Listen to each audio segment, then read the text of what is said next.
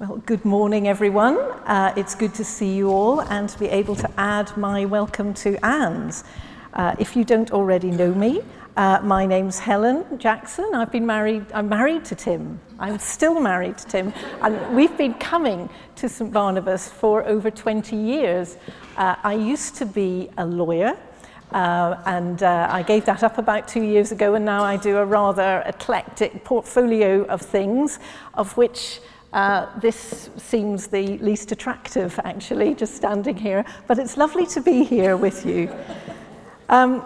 Today we are resuming our series on Equipped to Pioneer, which we began following the launch of our Year of Pioneer on Vision Sunday.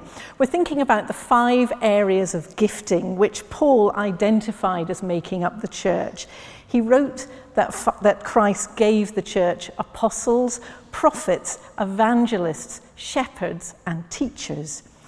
Now, the truth is that all of us are all of these things to differing degrees, and at different times we can find ourselves being any one of those. But by looking at them in more detail, we can maybe see that God has given us some strengths or particular giftings that we're perhaps not fully recognizing yet. So this week we're going to look at everyone's favorite, the evangelist. So let's pray before we begin. Lord God, I ask that you take my words and speak through them this morning. Help us to discern the giftings you've placed in us and be encouraging of the gifts we see in those around us. Inspire us as we remember those who've shared your good news with us, and make our hearts bold to reach out and share that good news with others. Amen. So I'd like to start by showing a short clip from a series on sharing faith called Faith Pictures that's created by the Church Army. We're looking at this series in our small group or home group, whichever you want to call it, within our Barnabas community. And this is from the introduction to the course. Okay. Well, the question is either of the 2 women being described in the clip an evangelist? Well, the one who was a Christian didn't completely fail to give a reason as to why she was a Christian, but she didn't exactly staunch the flow of enthusiasm from the Pilates enthusiast. But what about the Pilates lady? She was genuinely keen to draw her friend in and share Pilates with her because she found it the highlight of her week. She was a Pilates evangelist, if nothing else. So when we talk about evangelism, there is quite a spectrum of meaning. To start with, all of us who are Christians are equipped already with a story that we can share of our relationship with God and how that came about. I'm not talking about an in-depth doctrinal mission statement. I'm just talking about the story of our own experience. And that's a story people can't deny we've had, even if they're not Christians themselves. Indeed, we're not just equipped with that story, we're called to tell that story, whatever our gifting. In 2 Timothy chapter 4, we're commanded to preach the word in season and out of season. I'm not quite sure when it's out of season for preaching, but there we go. All of us then have to be evangelists to that extent, to be ready and willing to share our faith experience with those around us. But when we're thinking of evangelism in terms of the 5 particular giftings in this series, there is a sort of evangelism spectrum, and I've done a highly technical slide to illustrate this. It's a bit, I wasn't quite sure, I'm not a scientist, I didn't know how to represent a spectrum, but at the top that's all of us just sharing faith as we go along with 1 or 2 people we meet. But at the other end of the spectrum are the people that I've called the invitation machines, the people that just can't stop sharing with other people. They want to draw everyone into what they're doing. They're the people who are still inviting people to Alpha, to the wrap-up meeting at the end of the course. Some of you may know our son Niall, who's a bit like that. If we, say, invite him and his wife Charlie to lunch, he'll often text and say, oh, could I bring a couple of friends along? And we'll say, oh, that's nice. He's not embarrassed to bring his friends. That's good. And then you'll say, oh, yes. And then there's a follow-up text which says, exactly what is the absolute maximum capacity of this meal? Which is a great way to be. And if you've come to lunch in our house on that basis, of course you've been very welcome and we've loved having you. But we're not all necessarily like that. So the term evangelist covers a spectrum, therefore, from all of us as individuals sharing our experience of faith to those who have a particular gifting of drawing others into everything that they're doing. So with that in mind, let's have a look at our passage, which is the story of Philip and the Ethiopian. It's Acts chapter 8, verses 4 to 8, and then 26 to 40. So the words will come up on the screen, but if you'd like to grab a Bible, I'm afraid I don't know the page number, but it's Acts chapter 8, starting at verse 4. Philip in Samaria. Those who'd been scattered preached the word wherever they went. Philip went down to a city in Samaria and proclaimed the Messiah there. When the crowds heard Philip and saw the signs he performed, they all paid close attention to what he said. For with shrieks, impure spirits came out of many, and many who were paralyzed or lame were healed. So there was great joy in that city. And moving on to verse 26, Philip and the Ethiopian. Now an angel of the Lord said to Philip, go south to the road, the desert road that goes down from Jerusalem to Gaza. So he started out, and on his way he met an Ethiopian eunuch, an important official in charge of all the treasury of the Kandake, which means Queen of the Ethiopians. This man had gone to Jerusalem to worship, and on his way home was sitting in his chariot reading the book of Isaiah the prophet. The Spirit told Philip, go to that chariot and stay near it. Then Philip ran up to the chariot and heard the man reading Isaiah the prophet. Do you understand what you're reading? Philip asked. How can I, he said, unless someone explains it to me? So he invited Philip to come up and sit with him. This is the passage of scripture the eunuch was reading. He was led like a sheep to the slaughter, and as a lamb before its shearer is silent, so he did not open his mouth. In his humiliation he was deprived of justice. Who can speak of his descendants? For his life was taken from the earth.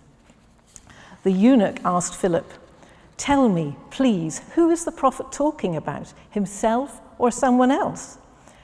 Then Philip began with that very passage of scripture and told him the good news about Jesus. As they traveled along the road, they came to some water, and the eunuch said, look, here is water. What can stand in the way of my being baptized? And he gave orders to stop the chariot. Then both Philip and the eunuch went down into the water, and Philip baptized him. When they came up out of the water, the Spirit of the Lord suddenly took Philip away, and the eunuch didn't see him again, but went on his way rejoicing. Philip, however, appeared at Azotus and travelled about, preaching the gospel in all the towns until he reached Caesarea. Amen. So this is the story of Philip, who becomes known as Philip the Evangelist, someone who had that full spectrum of evangelistic gifts. When we first come across him, he's one of the elders who's selected in Acts chapter 6 to make sure that the widows are not overlooked in the distribution of food. He might have thought that he would go down in history as being on the first church rota.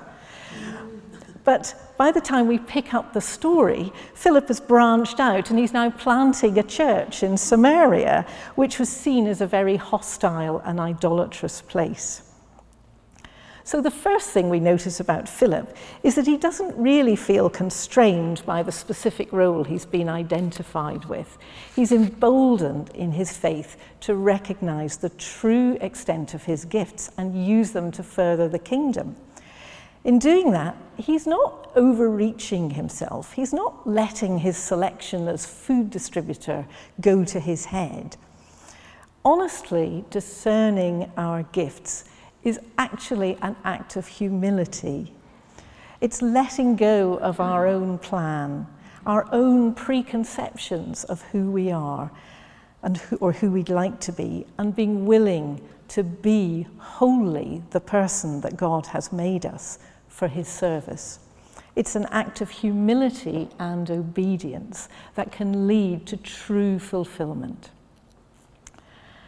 Throughout this series, we're trying to discern how God has equipped us to pioneer.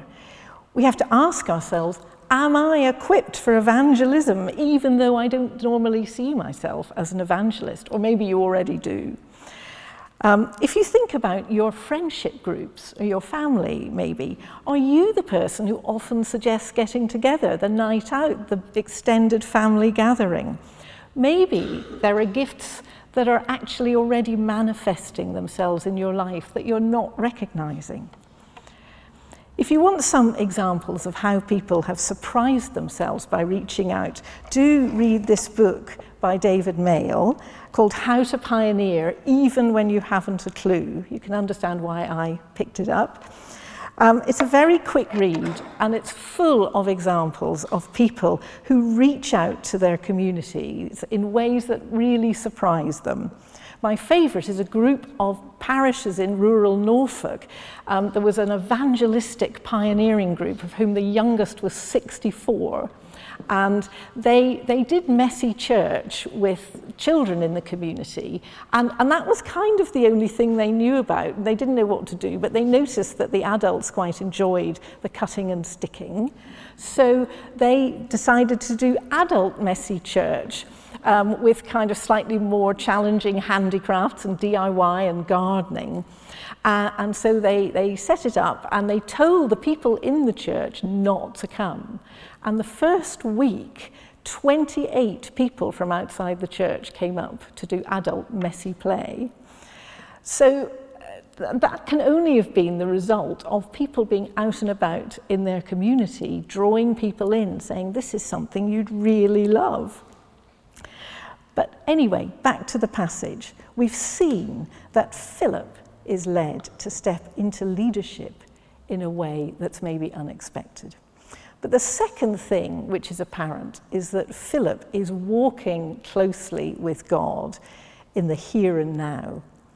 Left to himself, Philip would not have met the eunuch, but he's lucky enough to be given directions by an angel. But you do see throughout the passage that he's still led by the Spirit all the way through.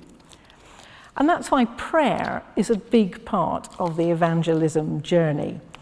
It was God acting in Philip's life and the eunuchs that enabled all this to work.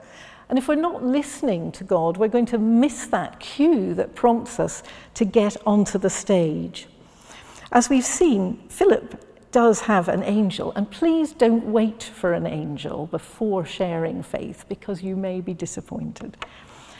Philip obeys immediately, even though the angel hasn't told him why to leave his fantastically successful new church and go into the desert where he doesn't expect to meet anyone.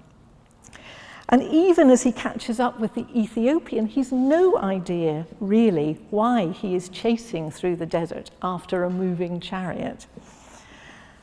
The reason we need to be listening to God's prompting and being ready to respond to it is because we have no idea where the people around us are on their Christian journeys.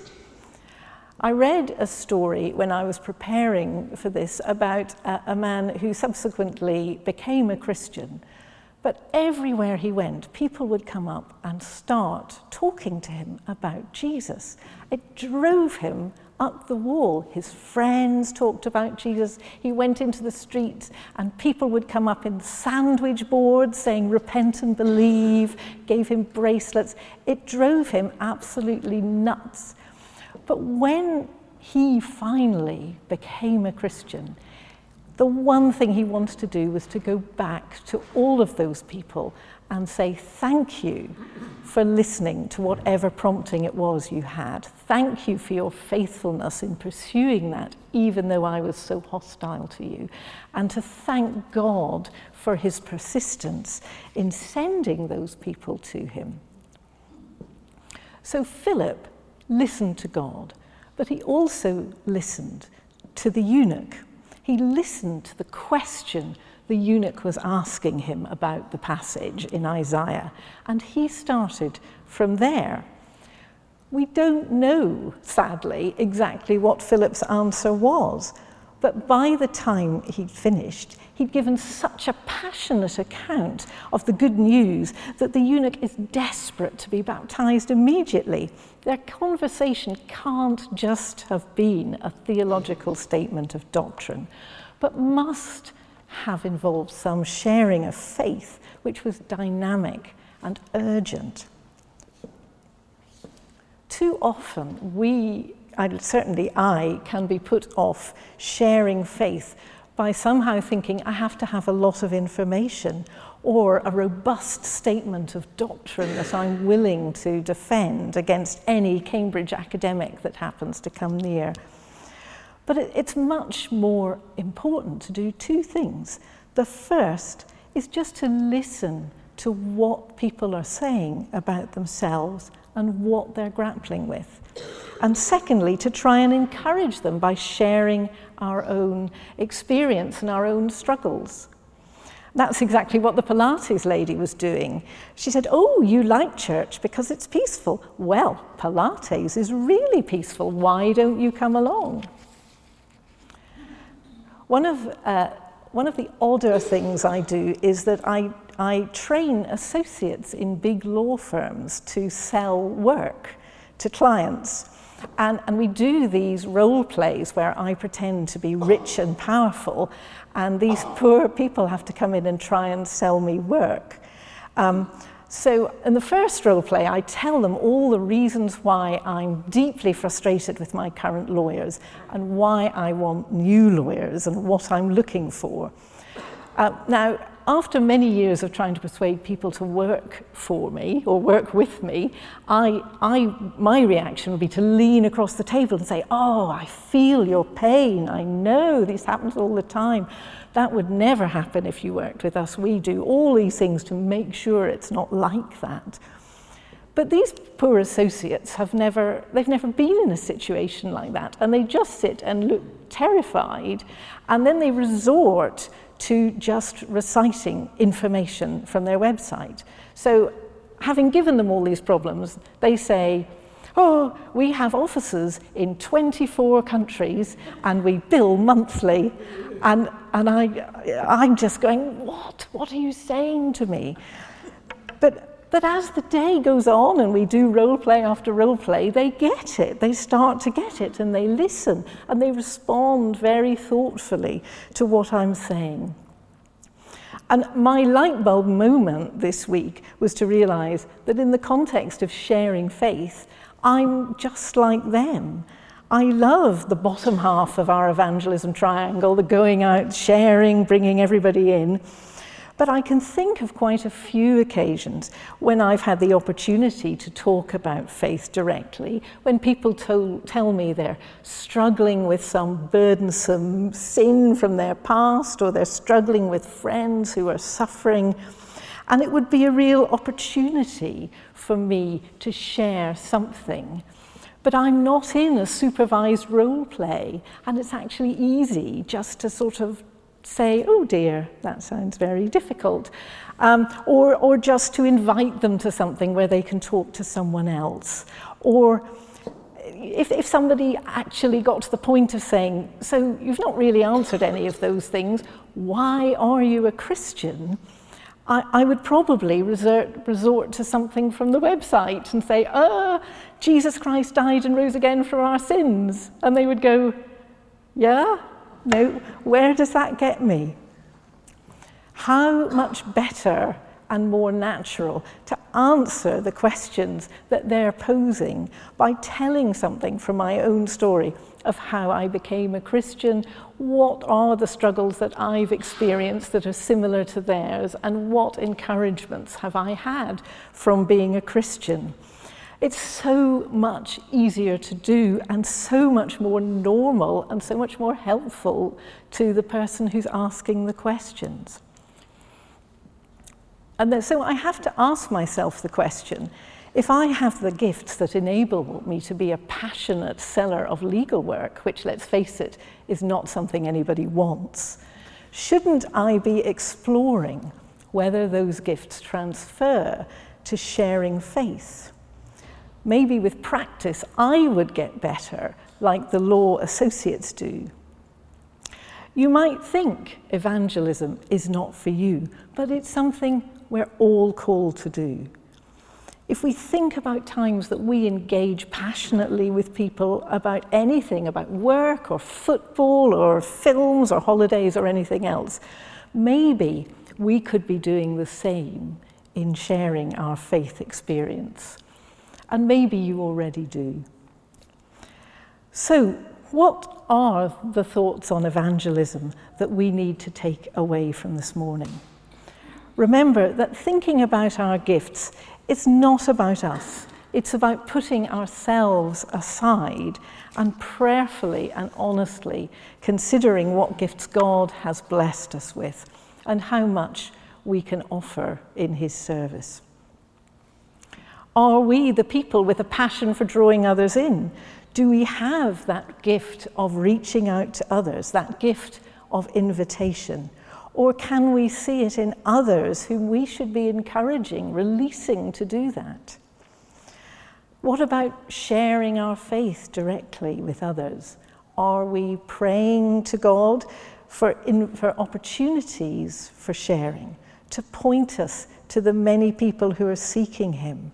And are we obedient to that prompting and trusting that he will give us the words to say?